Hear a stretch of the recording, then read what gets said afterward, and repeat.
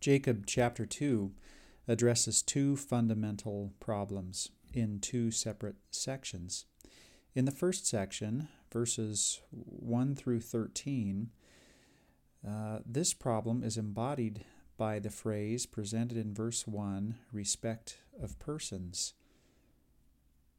The teaching that counteracts this notion or this problem is found in verse 5, where James teaches that God hath chosen those who are rich in faith to be heirs of the kingdom. The second section of James chapter 2 goes from verses 14 to 26. These address a problem where there was a notion, very likely because of Paul's teachings and the way that they were interpreted, because of Paul's efforts to create a separation between the workings of faith and the workings of the Mosaic Law. It's probably rooted in that problem that there became a popular idea that faith without works could still be a living faith. And so we have James addressing that problem, and the antidote for that problem, the teaching that sets that notion correct, is in verse 18, when he says, I will shew thee my faith by my works. So in saying that, he's showing us that there is an inextricable connection between true faith and the works that follow. That's what makes faith living and what makes your discipleship a living thing, just as when a body and a spirit are combined, then that is a living soul. Well, those are the two sections then of James chapter 2. Let's go into some depth with both of these. Starting in verse 1, it reads as follows, My brethren, have not the faith of our Lord Jesus Christ, the Lord of glory, with respect of persons. Well, this is a hard sentence when you encounter it in this way. It helps to do a couple things. One of those could be to take the phrase respect of persons and put it earlier in the sentence so that it reads like this. My brethren, those who have respect of persons have not the faith of our Lord Jesus Christ. So that's the meaning of the sentence, actually, is that the respect of persons precludes one from having a true faith of our Lord Jesus Christ. The Joseph Smith translation of this makes it far more clear. It says, My brethren, ye cannot have faith. Oh, my brethren, ye cannot have the faith of our Lord Jesus Christ, the Lord of glory, and yet have respect to persons. So this phrase, respect of persons, bears some investigation. Paul tells the Romans in chapter 2, verse 11, that there is no respect of persons with God. So he teaches us that very important truth about God's disposition to all of his children. Nephi taught with respect to God's respect of persons. In 2 Nephi chapter 26, verse 33, that God, quote, doeth nothing, save it be plain unto the children of men. And he inviteth them all to come unto him, and partake of his goodness. And he denieth none that come unto him, black and white, bond and free, male and female, and he remembereth the heathen. And all are alike unto God, both Jew and Gentile. Yet another way of saying that God is not a respecter of persons. So it follows, as we read verse 1, that we can't be respecters of persons. James then goes on and talks especially about riches. I want to read those verses. Verse 2 says, For if there come unto your assembly a man with a gold ring in goodly apparel, And there come in also a poor man in vile raiment. So imagine sitting in church and having both of these characters approach you. And consider what your disposition would be towards them. And verse 3 says, Ye have respect to him that weareth the gay clothing, and say unto him, Sit thou here in a good place, and say to the poor, Stand thou there, or sit here under my footstool. James says, If you've done this, are ye not then partial in yourselves, and are become judges of evil thoughts? Verse 5, Hearken, my beloved brethren, hath not God chosen the poor of this world rich in faith, and heirs of the kingdom which he hath promised to them that love him? And so that is the common denominator among those who are heirs of the kingdom. It's if they're rich in faith. And of course, in the second section of this chapter, we'll learn more about what it means to be rich in faith, both from what James says and from some commentary. Then he says, But ye have despised the poor. Well, that's quite an indictment. And the Savior's teachings were consistent with this as well, that you don't want to be accused of that. Alma said something very similar. I want to go to that briefly. He addressed a group of Zoramite people who were expelled from their land precisely because of their lack of riches. And here's what he says about this. And actually, this is a quote of the people who came to him. I should clarify that. So this is Alma chapter 32, verses 4 through 5. Now, as Alma was teaching and speaking unto the people upon the hill Onidah, there came a great multitude unto him, who were those of whom we have been speaking, of whom were poor in heart because of their poverty as to the things of the world. And they came unto Alma, and the one who was the foremost among them said unto him, Behold, what shall these my brethren do? For they are despised of all they are despised of all men because of their poverty. Yea, and more especially by our priests, for they have cast us out of our synagogues, which we have labored abundantly to build with our own hands. And they have cast us out because of our exceeding poverty. And we have no place to worship our God, and behold, what shall we do? So here's an instance in which the poor were despised, as it says in verse 6. Then James says that this is a form of blaspheming the worthy name by which ye are called in verse 7. Then uses this phrase, the royal law, in verse 8. If ye fulfill the royal law according to the Scripture, quote, Thou shalt love thy neighbor as thyself, unquote. That's a quote from Leviticus 19, verse 18. He says, You do well. But, in verse 9, If ye have respect to persons, ye commit sin, and are convinced of the law as transgressors. And maybe convinced could be rendered as convicted there. I didn't check that. Verse 10, For whosoever shall keep the whole law, and yet offend in one point, he is guilty of all. It might be helpful to interject the word this before one point. For whosoever shall keep the whole law, and yet offend in this one point, he's guilty of all. And then James uses the example of two extreme cases of sin that also come from this, that come from the law, just as this statement from verse 8, where he says in verse 11, For he that said, Do not commit adultery, said also, Do not kill.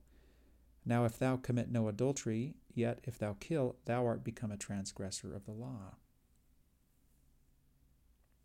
So he ends this passage by saying, He shall have judgment without mercy that hath showed no mercy. That calls to mind the parable of the unmerciful master who, after being forgiven a heavy debt of 10,000 talents, was then not merciful to his subordinate who owed him. And to read that phrase again, He shall have judgment without mercy that hath shewed no mercy. When we really consider our own standing as to justice, this verse should make us shake, because only the most deluded or the most deceived would ever believe that they are free of sin and that they could somehow be justified before God without the workings of mercy. So this is what James is saying. There are some other beautiful scriptures in the Book of Mormon that talk about the Lord not being a respecter of persons in different ways. Jacob makes reference to it. And we have this statement by Gordon B. Hinckley. We must never forget that we live in a world of great diversity. The people of the earth are all our Father's children and are of many and varied religious persuasions. We must cultivate tolerance and appreciation and respect one another. We have differences of doctrine. This need not bring about animosity or any other kind of holier-than-thou attitude. Well, that's a more general statement having to do with our tendency to show respect for persons or to differentiate between groups of people based upon income or gender or race or any other number of identifiers that can show up. All of those run counter to the idea in the Book of Mormon that there were no ites of any kind, and that was a wonderful episode when that was true. There's an additional point I'd like to add on to this before moving to the next section, which I find so interesting. When Alma is approached by these people who say, "What shall we do? They've cast us out because of our exceeding poverty. We have no place to worship our God." The first thing we learn about this is that it is wrong that they were treated in this way, that these people were cast out because they were poor. They, however, are also given a responsibility, those who are poor. Alma goes on to teach them about faith and about prayer. And he says something, no pun intended, very compelling in the teens of Alma 31. I think it's in roughly verses 14 through 16, where Alma says, "I'm glad that you have become humble, but it is because you were compelled to be humble, and it would have been better if you would have been humble without these circumstances bringing you to that point." Then in the following chapter, he again tells them that they are responsible for their own worship, teaching them that worshiping God in synagogues only and only on one day a week was not adequate, and then he quotes the ancient prophet Zenos and says that you could have prayed in your homes this whole time. So I bring that out because I think it's it's helpful and interesting to find that this is not about choosing the right group between rich and poor or any other group that is differentiated. This is about the salvation of the individual. And I think the key is in verse 5, being rich in faith is the common denominator among those who are poor or those who are rich or those with any other number of differentiators. It is about the relationship between the individual and God. When we move into this next section now, and again, this is verses 14 to the end, so 14 through 26, we're going to talk about the relationship between faith and works. First, James teaches us about this concept in the abstract and then uses Abraham and Rahab, interestingly, as examples of those who did wrought works, as he says. For example, in verse 22, he says, "Seest thou how faith wrought with his works, and by works was faith made perfect." And he's referring there to Abraham, and then in later verses about Rahab, the harlot that lived in Jericho. So we'll come back to that, but let's just progress through these verses. Verse 14, "What doth it profit, my brethren, though a man say he hath faith and have not works? Can faith save him?" So we're differentiating here between faith and between works. To go to just a little bit of commentary to help understand this, as I mentioned earlier, it really could be that the Apostle Paul's teachings, once they had been disseminated to the saints, were being distorted. And there's no doubt that they would have been circulated orally. People didn't have the advantages that they would later have and that we have today of having the message perfectly standardized because you can refer to the written word. And so it was circulated orally. And a problem that stemmed from that is that Paul most certainly had emphasized that salvation came through faith in Jesus Christ. And as I mentioned earlier, not through the law of Moses or the ceremonial performances or works of the law of Moses. And so it could be that that was misinterpreted by the saints. And James needed to fix this problem. And really his basic point is this. James is using the term works in a different manner in this epistle. He's not talking about the ordinances or performances of the law of Moses. He's obviously talking about caring for the poor, which we'll read even more of in a moment. So he's talking about something slightly different than Paul. And he's saying very clearly that righteous deeds are a natural expression of belief. It's not that you can separate faith and works even if you wanted to, really, because true faith naturally moves in to the types of works that James is talking about. At one point then in verse 14 that I just read, it says, "Can faith save him?" And it turns out that the Greek text of this little phrase has an article before the word faith, so that it could be read as in this way: can that kind of faith save him? So James wasn't teaching that faith doesn't have any saving power, and that's an important point to take from this. Faith in and of itself most certainly does have a saving power, and as Paul expressed, as differentiated from the works of the old law, faith does indeed have saving power.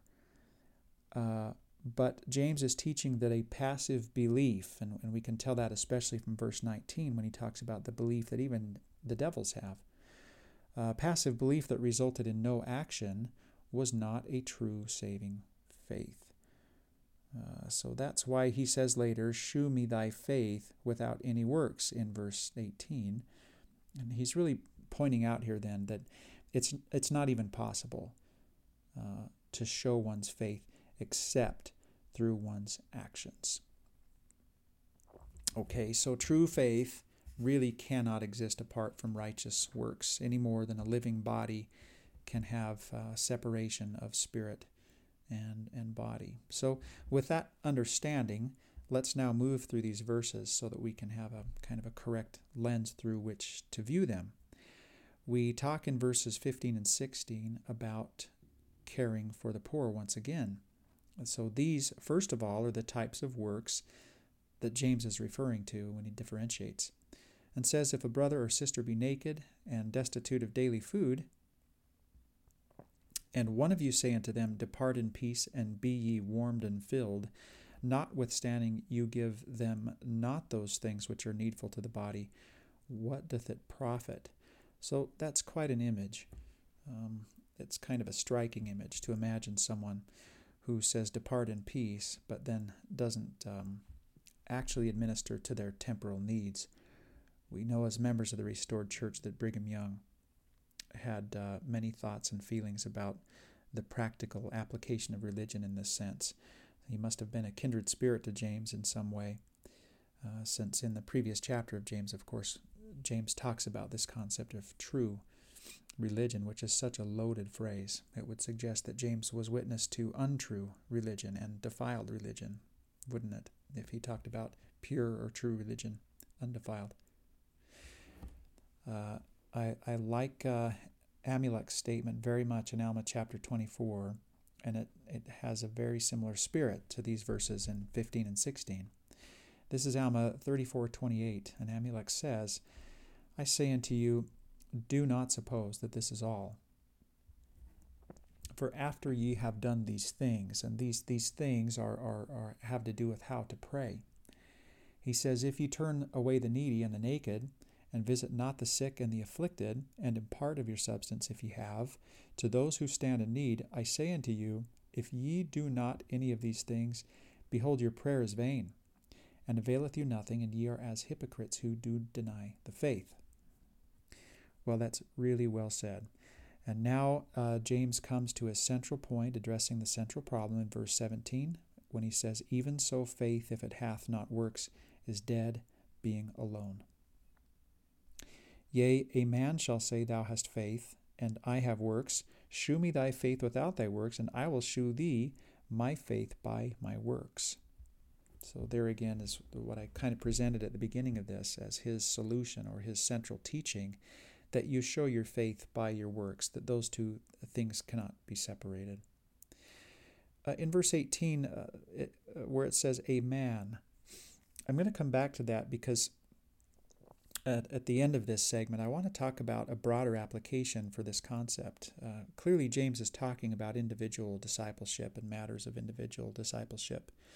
But I'll come back in a few minutes and talk about how the combination of faith and works in the way that James is outlining them is most certainly an indication of a true and living church as well. Now, moving on to verse 19, I remember the first time I heard this verse and learned of this verse. It was in Australia when I was serving my mission, and it was so striking to me. Thou believest that there is one God, thou doest well. So good job in having a belief. But then, as James says, the devils also believe and tremble. So this suggests that would be the context where faith and works can be separated. And it would be a painful state indeed to have a belief in this one true God and then to be damned to the point that you could not act on it. That is what would make you a devil. And that is certainly what would make you tremble. Now he goes into an example of Abraham and Rahab. So let's read verse 21. Was not Abraham our father justified by works when he had offered Isaac his son upon the altar? Seest thou how faith wrought with his works, and by works was faith made perfect? And the scripture was fulfilled, which saith, Abraham believed God, and it was imputed unto him for righteousness, and he was called the friend of God. Ye see then how that by works a man is justified, and not by faith only. So there it is again. There's the thesis. And Abraham is a perfect example of that because of what he did. This is a very interesting example to add to this, to tell the story of Rahab. And she is also referred to in the book of Hebrews in chapter 11. She is a member of the cloud of witnesses that the author of Hebrew puts forward. I think in that segment I mistakenly called her a Moabite. But Rahab lived in Jericho, and Joshua sent spies into Jericho to case the area and to make sure that they could come in and conquer Jericho. And Rahab was instrumental in this and actually took these spies in and hid them when the king sought for them. And these were faithful actions indeed, and to the point that she and her family were spared when the rest of Jericho was destroyed. And we also do learn from the book of Joshua that she was a member of Israel and a citizen of Israel for the remainder of her life. And it's possible then that she would have been fully converted to the gospel. If she's going to be used as an example of righteousness and of the combination of faith and works, in verse 25, it's likely that she was just that she was fully converted and was a wonderful example of faith. And then verse 26 really hits this point home by saying that for as the body without the spirit is dead, so faith without works is dead also. This is a good time to point out the definition of faith in the lectures on faith as a principle of power. it says faith is not only the principle of action, but of power also, in all intelligent beings, whether in heaven or on earth. There are a couple comments on this statement that I think are interesting, and one of them is very recent from a talk by Elder Renlund in General Conference, where he uses the analogy of a match being struck and also kindling, and a fire and oxygen, and the role of these actuating events that allow power to come. And he talks about faith being a principle of power in that context. And here's something from Elder Bednar, where he says, thus faith in Christ leads to righteous action, which increases our spiritual capacity and power. Understanding that faith is a principle of action and of power inspires us to exercise our moral agency in compliance with gospel truth, invites the redeeming and strengthening powers of the Savior's atonement into our lives, and enlarges the power within us, whereby we are agents unto ourselves. So Elder Renlund and Elder Bednar are both saying that we exercise our agency as an actuating event, and then the power of Jesus Christ can flow into us. President Nelson gave a talk on this recently as well. I think it was before he became the prophet, when he talked about drawing the power of Jesus Christ into your life. Well, these are the works then that we're talking about in this chapter. We're talking about works more generally as they were wrought by Abraham and by Rahab. And in verses 15 and 16, we're talking about our disposition towards the poor. I want to come back to that idea. We think of this in a personal sense, our disposition towards the poor and our treatment of them. But consider it for a moment in a church-wide sense. What if you were looking for a church that best resembled your concept of who Jesus Christ was? If you were a student of his life as it's portrayed in the four Gospels and a little bit in Acts as the risen Lord, if you're a student of this Jesus of Nazareth who became the Savior of the world and who was the promised Messiah, you would have a sense for what his disposition towards the poor was, both by what he said, who he spent time with, and even at times he fed them. And then, of course, if you have the incredible and beautiful advantage of having the Book of Mormon in your life, and you can read his words in 3 Nephi 17 when he says, Are any sick among you? Bring them hither that I may heal them. That's more broad, and that's not about the poor specifically, but his disposition towards them was remarkably benevolent. Would you then not expect his true church, if such a thing does exist on the earth today, a church that contains all of his word and all of his power, would you not expect that church to resemble him? Well, when it comes to a church's disposition towards the poor, you would find that a church is not dead, but has a living faith if its works towards the poor and the dispossessed are like unto those of the Savior. That then, like a living body where faith and works are combined, I would submit would be a true and living church